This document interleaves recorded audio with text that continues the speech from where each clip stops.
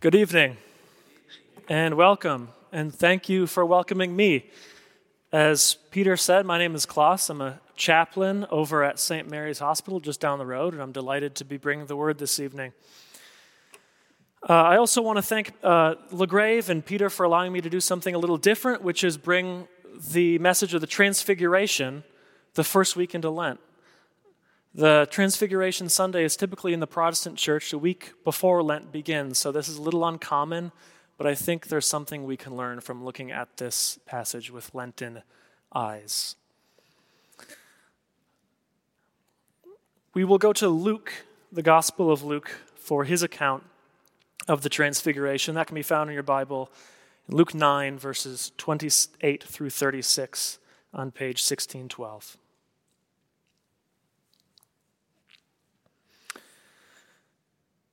About 8 days after Jesus said this, he took Peter, John, and James with him and went up onto a mountain to pray. As he was praying, the appearance of his face changed, and his clothes became bright as a flash of lightning. 2 men, Moses and Elijah, appeared in glorious splendor, talking with Jesus. They spoke about his departure, which he was about to bring to fulfillment at Jerusalem. Peter and his companions were very sleepy. But when they were fully awake, they saw his glory and the 2 men standing with him. As the men were leaving Jesus, Peter said to him, "Master, it is good for us to be here. Let us put up 3 shelters, one for you, one for Moses, and one for Elijah." He did not know what he was saying. While he was speaking, a cloud appeared, and it covered them, and they were afraid as they entered the cloud. A voice came from the cloud saying, "This is my son, I have chosen. Listen to him." When the voice had spoken, they found that Jesus was alone. The disciples kept this to themselves and did not tell anyone at that time what they had seen. This is the word of the Lord. Thanks be to God. Please pray with me. O Lord our God, it is my prayer that the words of my mouth and that the meditations of all of our hearts together might be not just acceptable, but even pleasing in your sight, O Lord, our rock and our Redeemer. Amen.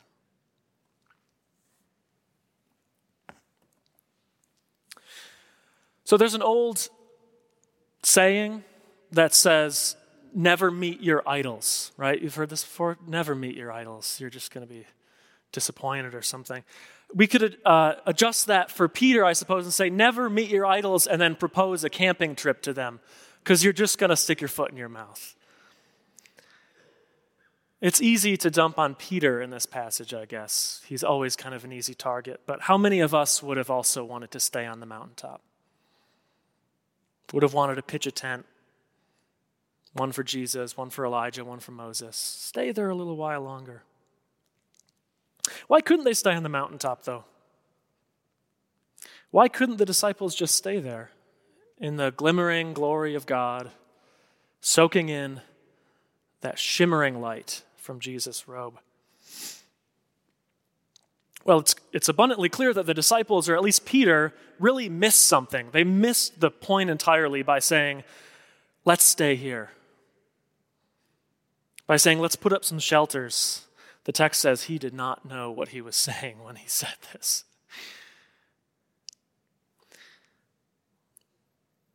I think that maybe what he missed, and maybe what we would miss too, is that the story isn't just a story about God's glorious presence.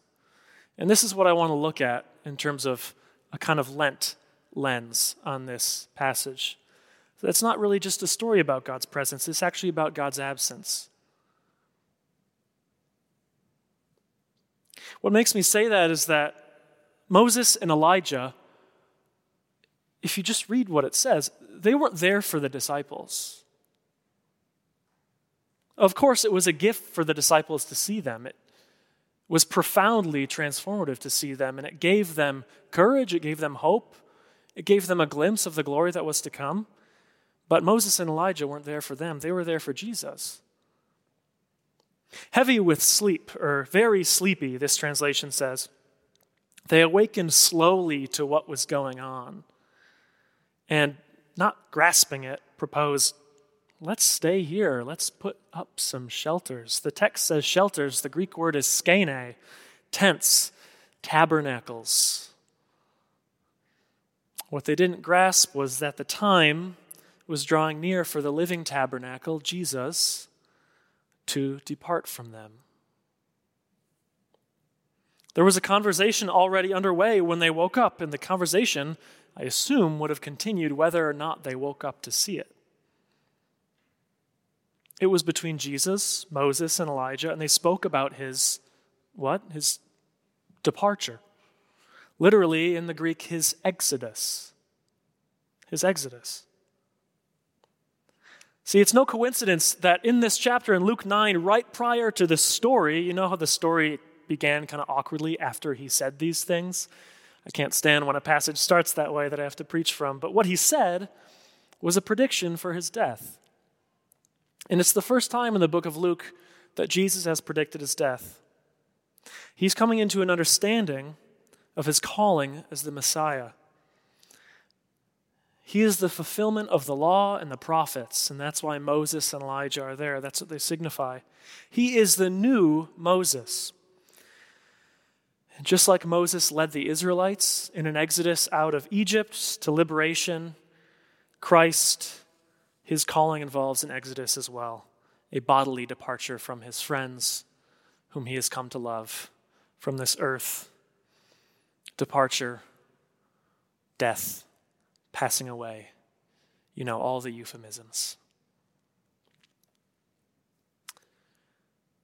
And to do this, he must go down from the mountain. He can't stay. And that's why Peter didn't know what he was saying when he said we should stay. He must go down from the mountain, away from his friends, away from even the very presence of God. And so that's why I say this passage isn't just about presence, but this presence is about absence, or at least the absence that is to come. That's what the disciples miss.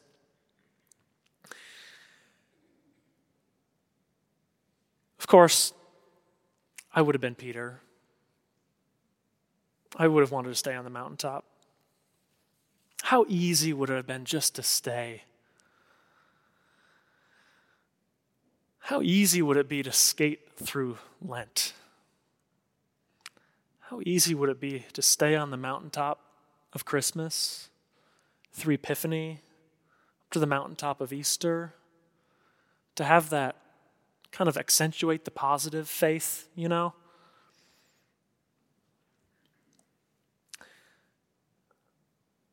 There's nothing wrong with that, I guess, but it can't be our entire faith. There's this hymn, and I don't mean to dump on this hymn, but it's called In the Garden. I'm sure almost everyone here has heard of this song before. It was incredibly popular. I don't hear it as much anymore, but you know, it goes, I come to the garden alone while the dew is still on the roses, and it paints this image of Christ as very personal, and it's me, and it's Jesus, my Lord, and it's intimate. It says he walks with me, and he talks with me, and he tells me I am his own. And how beautiful is that image? And I don't want to take anything away from that hymn. But maybe that's the image of Christ that we want to stick with. You know, it's tempting to stick with that picture most of the time. And honestly, I think there's a movement in Christianity. Maybe you'd say it's a movement. It's a sub-movement of a kind of evangelical thought that depicts Christ very personally, as if we speak to Christ and he speaks back to us. And I think that's wonderful to use that language because that's a place we can go to in our own hearts. And these songs and these ideas are good, but what I want to say is that from a Lenten point of view, these can't be our whole diet. This kind of faith can't be our everything. It's going to run out when the going gets tough. It also doesn't work because Christ isn't here. right? He's not here with us. He didn't walk in the door tonight. He departed. It was always part of the plan that he should leave. And also, it doesn't work to just stay on the mountaintop because there are places in darkness that still crave light. And as the opening hymn so beautifully put it, it's our calling. We want to build a shrine up there, but it's our calling to walk out of faith down from the mountaintop and make Christ's light known to the world. There's even dark places in our own hearts that need illumination, that cry out for the light of Christ, right? In mine, there are at least. See, the part that the disciples miss and that we might miss about this story is that the transfiguration wasn't first and foremost for them. It was for their Lord. He was there talking to Moses and Elijah. From Jesus' perspective, let's look. He's come to a point in his ministry at Luke 9. It's almost the midpoint of the book where he is beginning to set out to Jerusalem. He is preparing for his departure. He's preparing to leave his friends, to die. Ashes to ashes, dust to dust. And God says at the end of the passage, "This is my son whom I have chosen." Whom I have chosen. That calls back the words of the baptism, right? The Spirit comes down in the form of a dove and says, "This is my son, my beloved." Here it's, "This is my son whom I have chosen." Well, what has he been chosen for? To die. Death on a cross, death that will bear the sin of all humankind. Jesus knows that this is what he's chosen for. It's a heavy burden to bear, and it's a bitter cup to drink from. I hope you don't take this as a sacrilegious thing for me to say, but I think Jesus was afraid. I think he was scared because he was human. And I think he was tempted to abandon his calling. We see this temptation in the wilderness with the devil, right? Where the devil says, build an earthly kingdom. Live a full life. Build an earthly kingdom. You're God. And so it's tempting to abandon that calling. Several times in the book of Luke, we're disabused of this really harmful idea that because Jesus was divine, he was somehow impervious or like macho or wasn't afraid of anything, that he went to the cross, stiff upper lip, didn't feel anything. No, we need to look no further than a few chapters from now when before the crucifixion he prays, he looks up to the heaven and says, "Father, if you are willing, take this cup from me." I think he meant that. So from this perspective, the transfiguration becomes a story not just about Jesus' glory and it showing forth to the disciples, but actually about Jesus' need as a brother. His need to receive encouragement from heaven. Because as a human, as his time is drawing near, as all of our times will draw near, he needed comfort and courage from God. And yes, the transfiguration is when Jesus, up to this point, is most visibly divine, when he's most visibly God. The word they use to describe the whiteness of his robe is the same word that's used to describe lightning. His robe shone like lightning from heaven. But what I want to also say tonight is that the transfiguration, ironically, is also when Jesus, if we have eyes to see it, is also most human. When he's the most vulnerable. When he's the most in need of love, of prayer, of encouragement from his Father. What his disciples understandably lacked the eyes to see is that. As we probably would have as well, I probably would have, that in that one shining moment, their friend was their friend, that he was profoundly, fully human, deeply one of them, deeply in need of their love. I hope that this idea that Jesus struggled, that he really struggled to fulfill his heavenly purpose of dying on a cross, doesn't come as a shock to us. In fact, I think it should be an integral part of our faith in a Savior who's both fully God and fully man.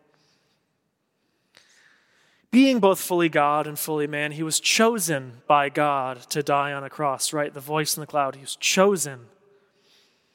But the chosen one himself had a choice. And grace itself depends on his choosing as well.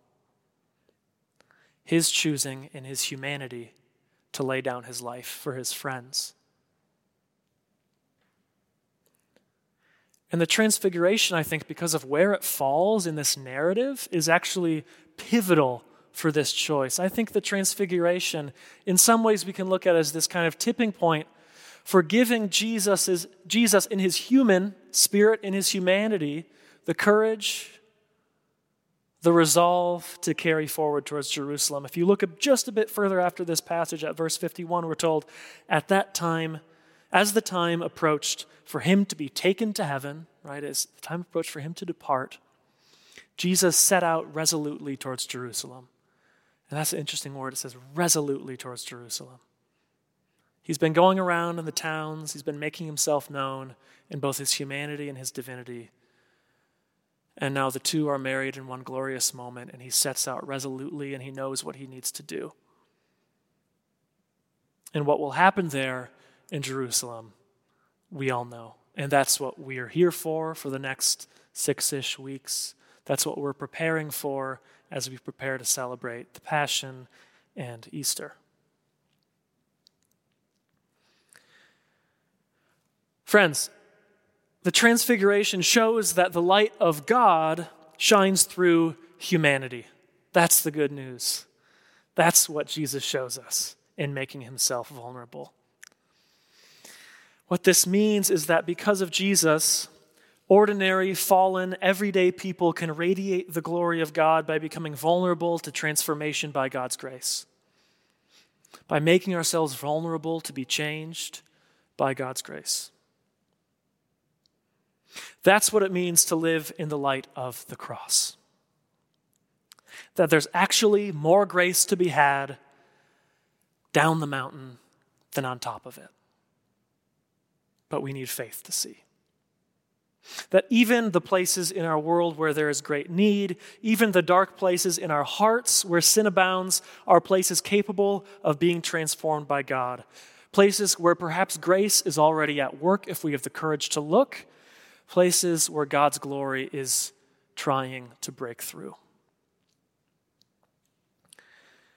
We observe Lent in order to prayerfully ask God to give us eyes to see this mystery when we behold it on Easter.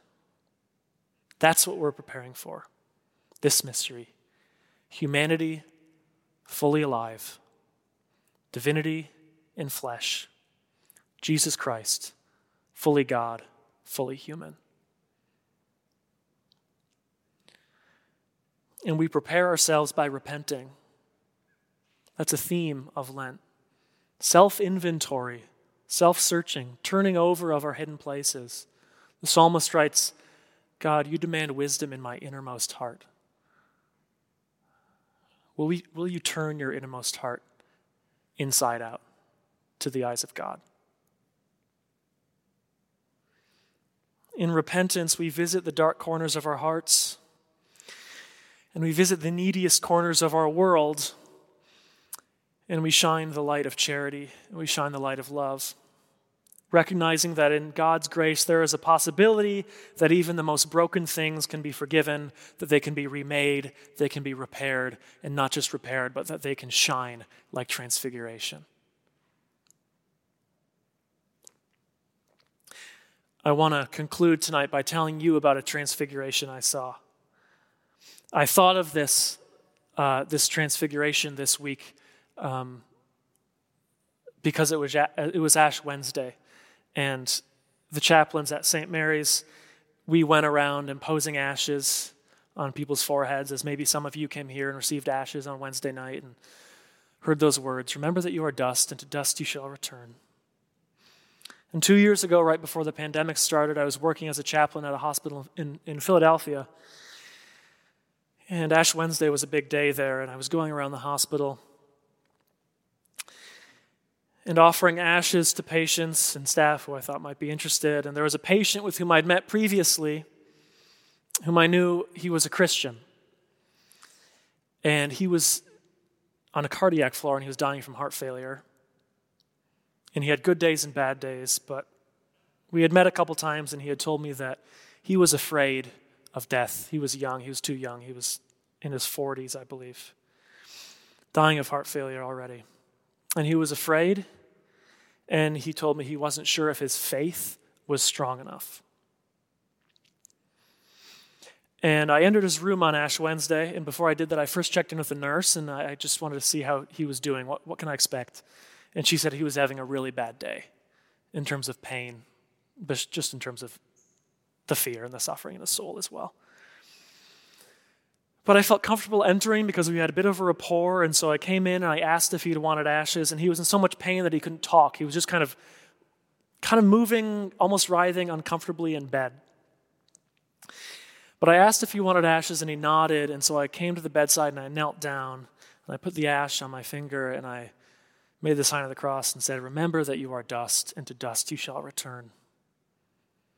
And his body, which had been tense and writhing in bed, just for a second, it relaxed. I don't think his pain went away, but it relaxed. And tears rolled down his cheeks. And at that moment, the appearance of his face changed.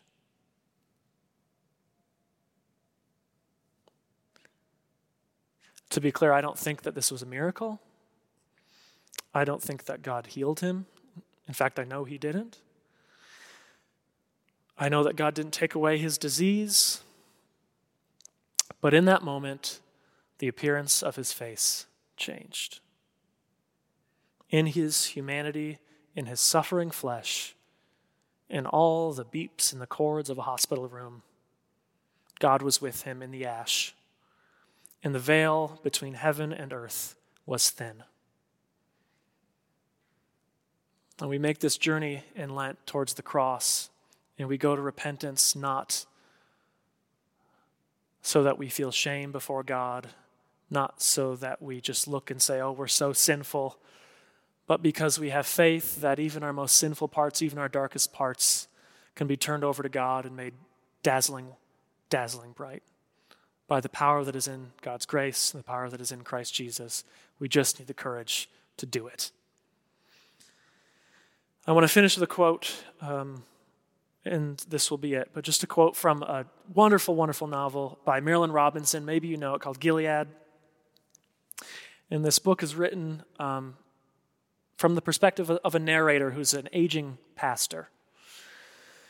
The narrator says this: it has seemed to me sometimes as though the Lord breathes on this poor gray ember of creation